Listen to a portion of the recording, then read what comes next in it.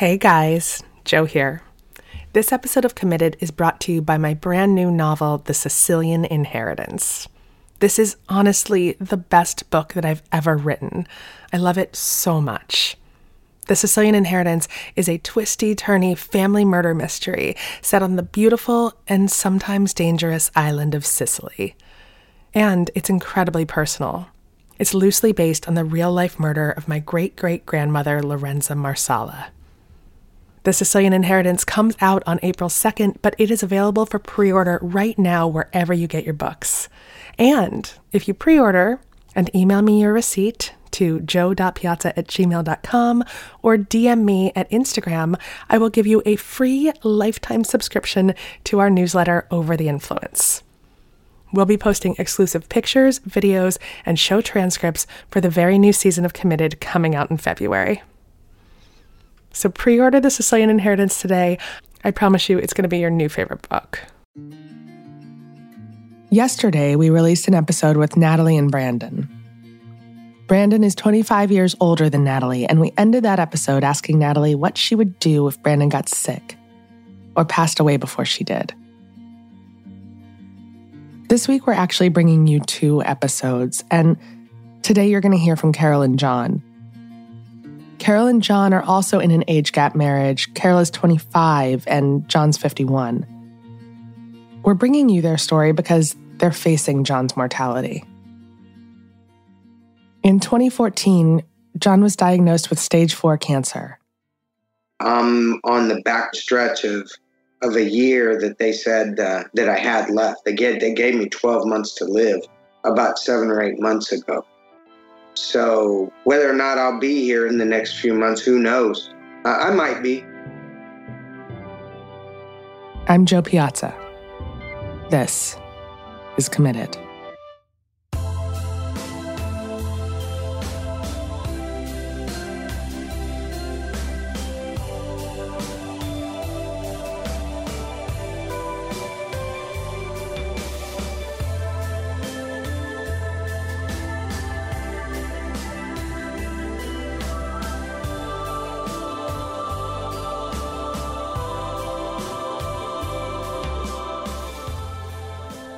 Carol and John met at a networking event in San Antonio.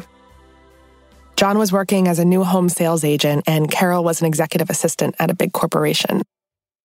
She was also going to college for business administration at the same time. John was in his late 40s. Carol was in her very early 20s.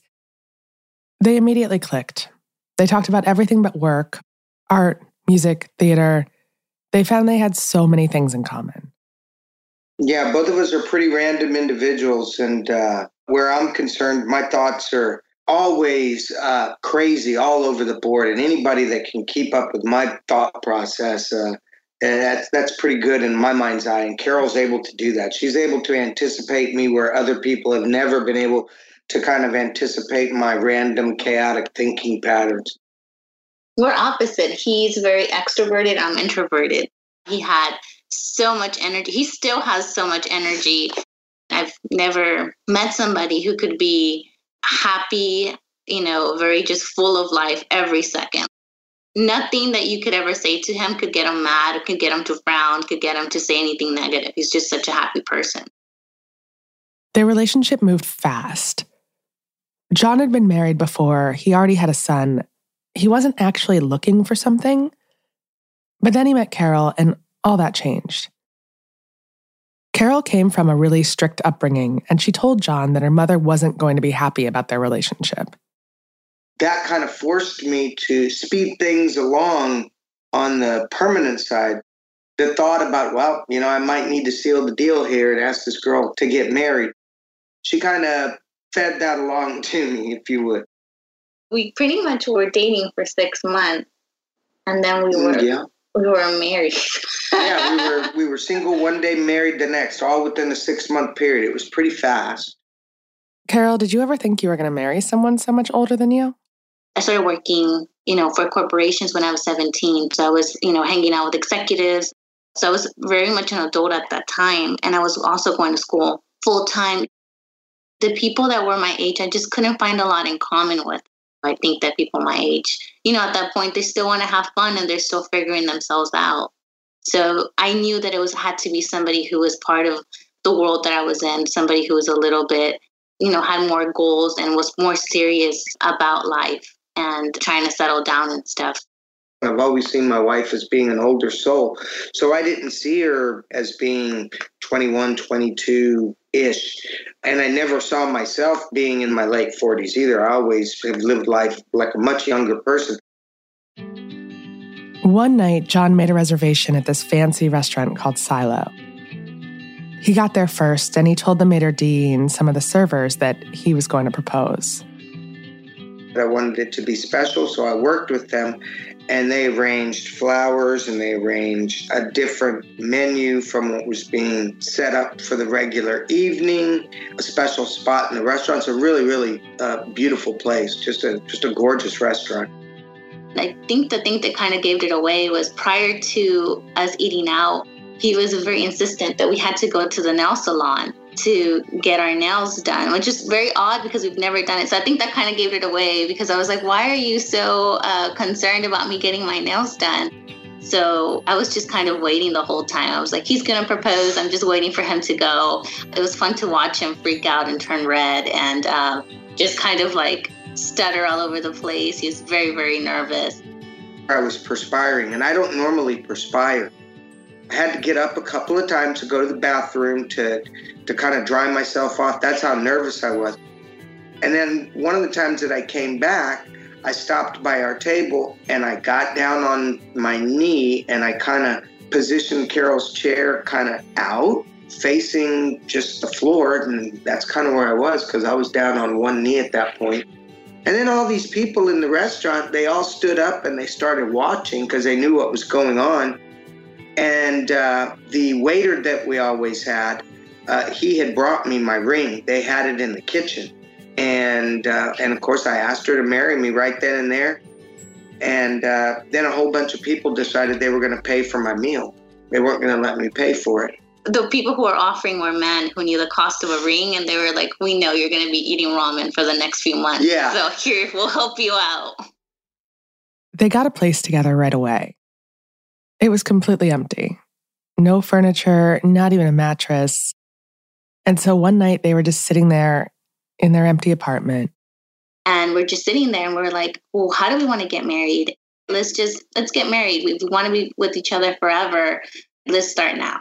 Yeah, and that's pretty much how it happened. We went downtown. We let her mother know, and her mother met us downtown. I had a buddy of mine there, and we found a judge that was able to preside over a marriage, and we went and got married. Did you guys write your own vows? Yes, we did write our own vows, but that was a complete failure. We wrote vows, but I don't think that either of us read what we wrote. I know I didn't. I just improvised it. Yeah. It was happening so fast, and I just started jibber-jabbering. Later on, once we walked out of there, he said, just know that we're going to have a wedding later on. It's going to be a vow renewal, and we'll be able to read our vows. So we did that with all of our families. And it was basically more for our families because we understood that we kind of took away that moment for them to see us getting married. Because our actual wedding was very quick. 1 minute we were single, the next we walked out of the court area and we were married. Their age difference is definitely noticeable, and people comment on it a lot. It did come up every time we were out because there is a stigma out there in society, and we encounter it every single day. Yeah, we'll go to a restaurant and we'll sit down and somebody behind my husband or people walking by would be looking at my husband and, they'll say really loud, I wonder if his wife knows where he's at. And my husband will have to stand up and be like, yeah, this is my wife if you want to meet her. Like, she's right here. I'm not a shy individual at all. They just assume that, I must be a mistress or, they just look at the situation all wrong. And they do. And I can't tell you the amount of times that we're out and eating or whatever. It's usually eating. And, one of our servers will ask what my daughter's having to eat tonight. And I'm like, well, you know what? I really don't know because I don't have a daughter. But if you're referring to my wife, we get that a lot. But here's the thing. neither of them really cares that much. They were so happy and madly in love and excited to do all the things that newly married couples do. Go on a honeymoon, decorate their house, start having a family. And then, just 4 months after they got married, John started feeling sick. Which is really weird for me because I'm never sick. It was Carol who convinced him to go to the doctor. And I went and paid for my visit, and he ran a checkup on me, and I got home after my visit with him. Called us at midnight. He called us at about midnight and told me that I needed to go to the hospital. Stage 4, gastrointestinal cancer. It's a very aggressive cancer. I don't know how else to explain it. It's not pancreatic cancer, but it's just as bad, and the numbers for surviving it are just as bad. So that's what I'm dealing with. We didn't get to enjoy very many free months of love, bliss, and happiness. I think it was probably 3 to 4 months tops that we were living married that I was given the news. We're going to take a quick break here. Be right back. Hey guys, Joe here.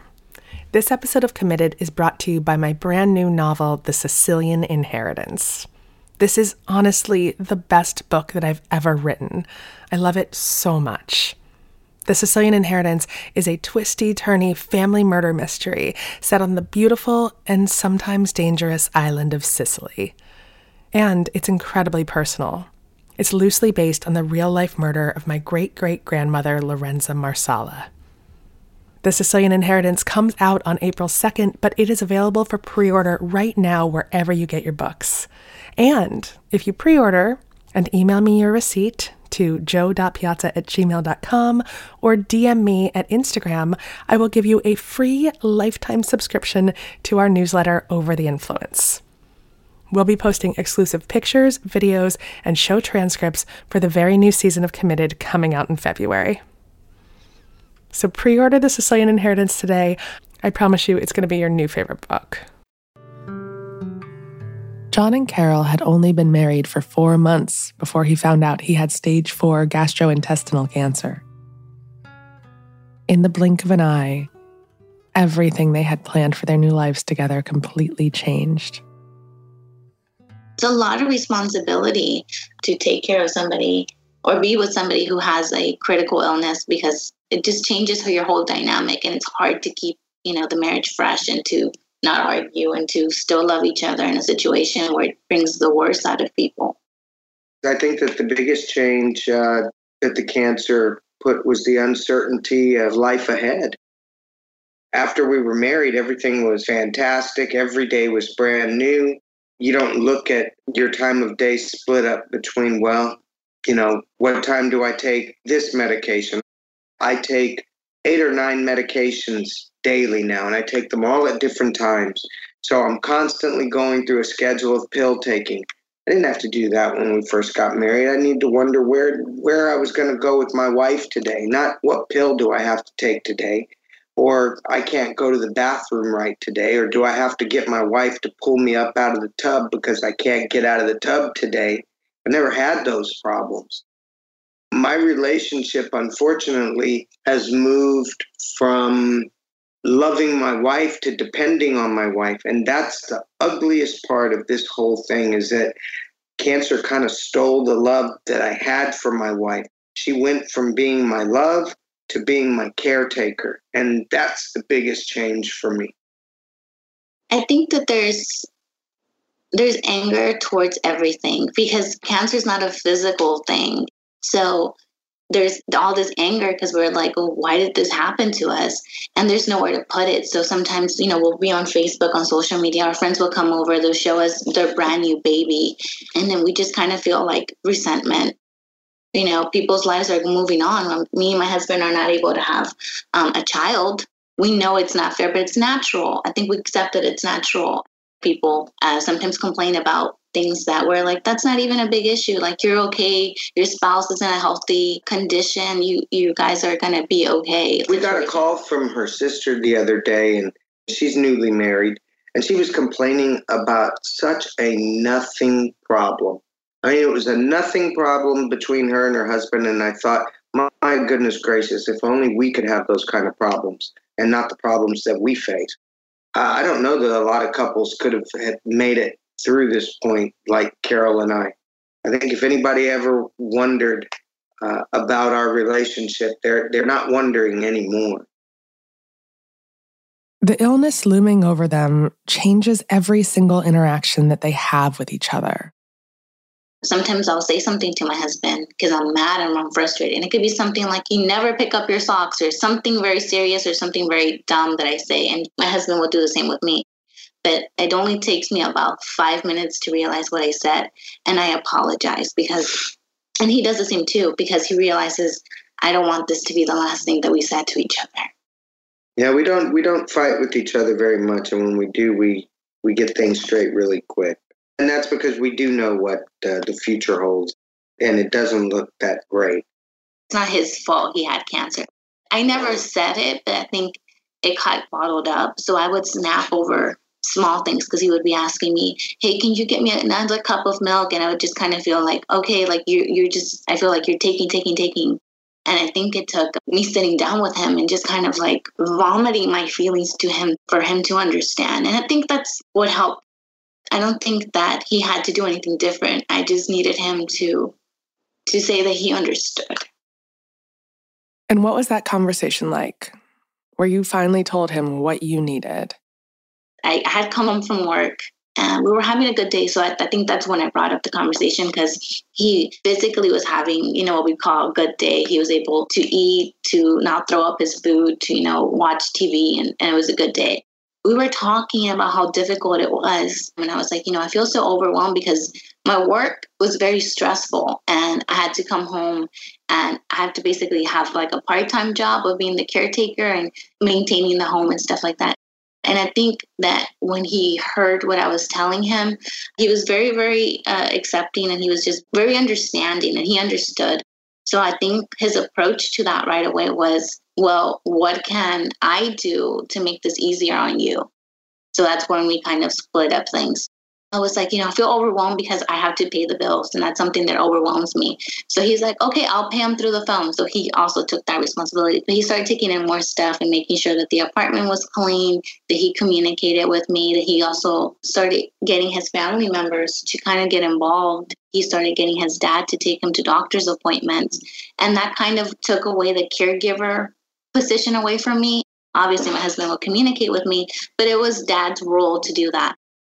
It allowed us to have a relationship again. Yes. We were hanging out and we were watching TV and we were eating and we're like, hey, let's order Chinese, and kind of making a date out of it. It changed the dynamic a lot by doing that. We recreated our relationship.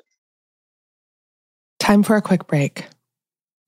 When we get back, we'll talk about how Carol and John plan for the future. Hey guys, Jo here. This episode of Committed is brought to you by my brand new novel, The Sicilian Inheritance. This is honestly the best book that I've ever written. I love it so much. The Sicilian Inheritance is a twisty-turny family murder mystery set on the beautiful and sometimes dangerous island of Sicily.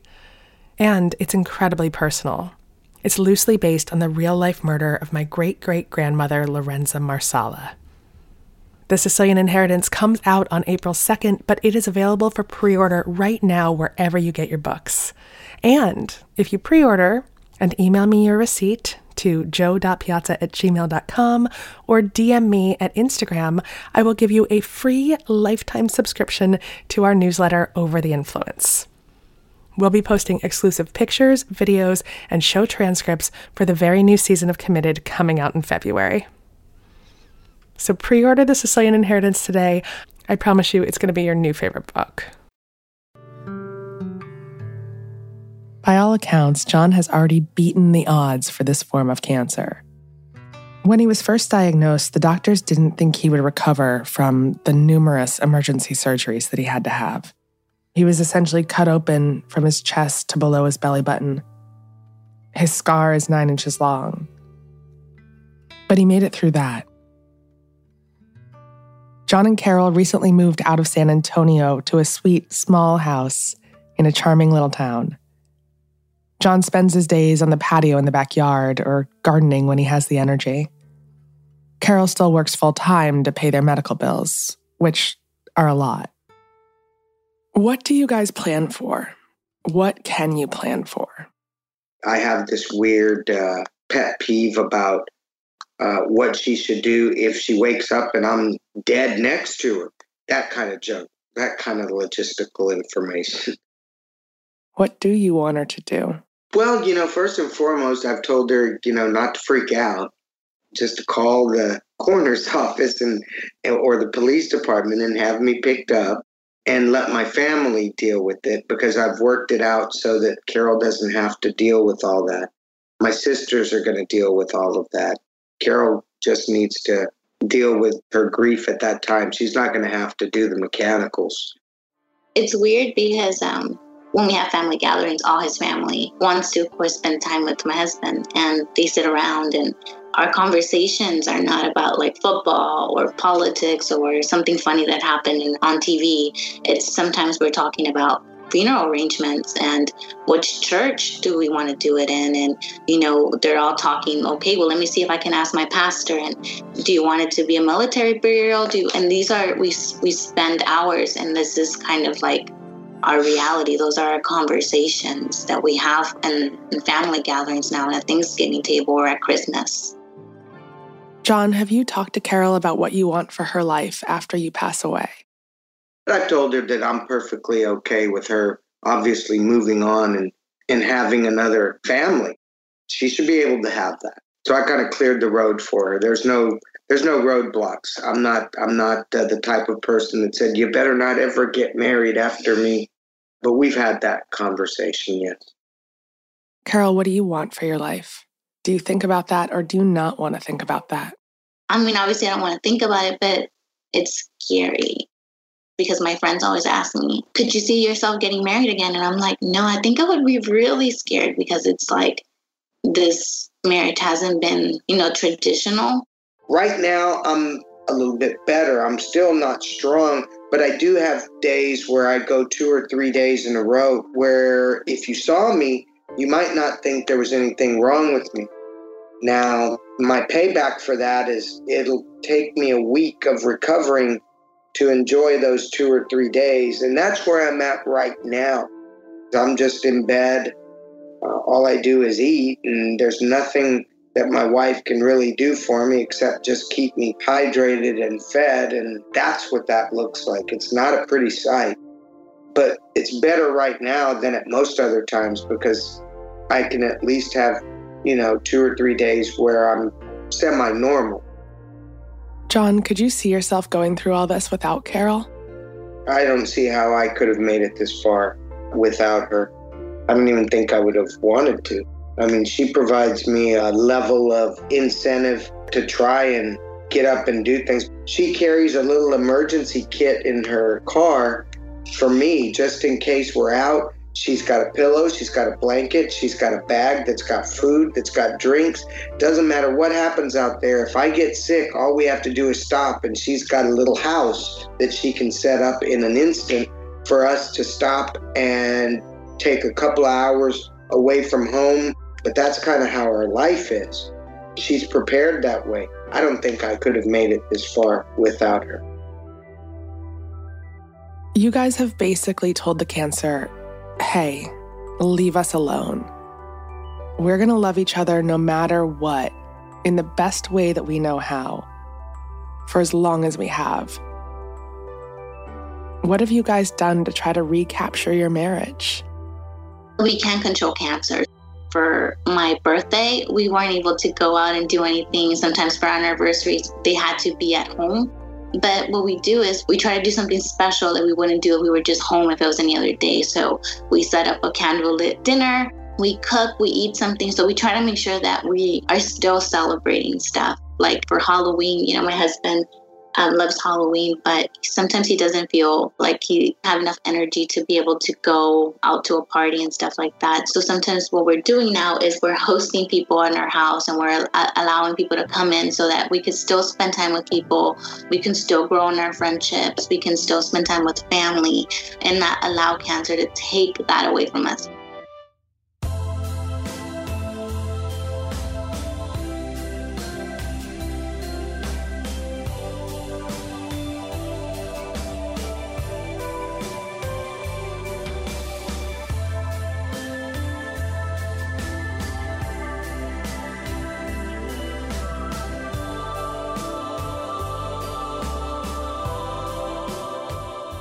So Carol is the old soul in their relationship, but they're both old-fashioned in one way. They like to write each other these love letters.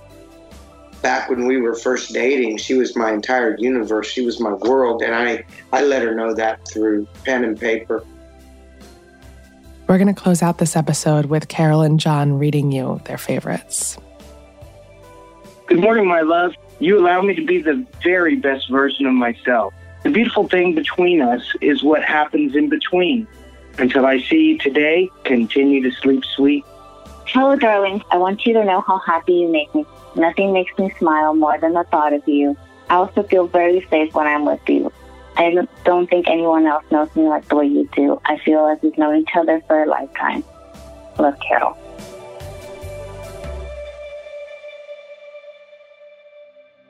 This episode was hosted and reported by Joe Piazza, with special thanks to Carol Alavedra and John Alvarez.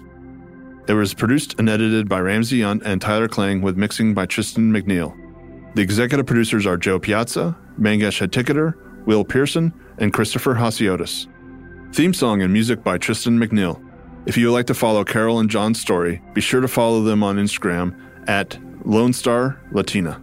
For comments, suggestions, or be part of the show, give us a call at 404-996-1173. That's 404-996-1173.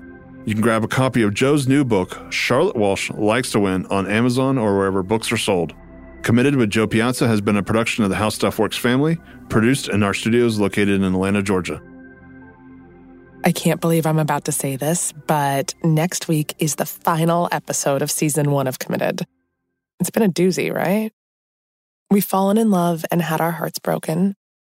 We've met couples who gave us such incredible hope and who may have helped us believe in love again. We'll be back in the beginning of 2019, but in the meantime, we're not abandoning you. We would never do that. We want to hang out with you all the time. You can go to our Facebook page, facebook.com/committedpod. That's facebook.com/committedpod. And make sure to join the group. The group is where all the fun stuff happens. It's a place you can tell us what you think of past episodes, suggest new episodes, and just talk to us and other committed fans about marriage, life, love, babies, the good, the bad, and the ugly. And we'll keep giving you updates on all of our incredible couples from season 1. And keep your emails and voicemails coming. We want to hear all of your stories as we get ready for season 2. Our phone number is 404-996-1173, and you can reach me at joe@committedpodcast.com. That's joe@committedpodcast.com. Thank you guys so much for listening. I've loved making this podcast. It's the most fun I've had in journalism in a decade. And I promise you, season 2 is actually going to be even better than season 1.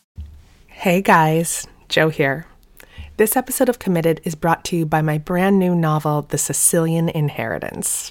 This is honestly the best book that I've ever written. I love it so much. The Sicilian Inheritance is a twisty-turny family murder mystery set on the beautiful and sometimes dangerous island of Sicily. And it's incredibly personal. It's loosely based on the real-life murder of my great-great-grandmother, Lorenza Marsala. The Sicilian Inheritance comes out on April 2nd, but it is available for pre-order right now wherever you get your books. And if you pre-order and email me your receipt to joe.piazza@gmail.com or DM me at Instagram, I will give you a free lifetime subscription to our newsletter, Over the Influence. We'll be posting exclusive pictures, videos, and show transcripts for the very new season of Committed coming out in February. So pre-order The Sicilian Inheritance today. I promise you it's going to be your new favorite book.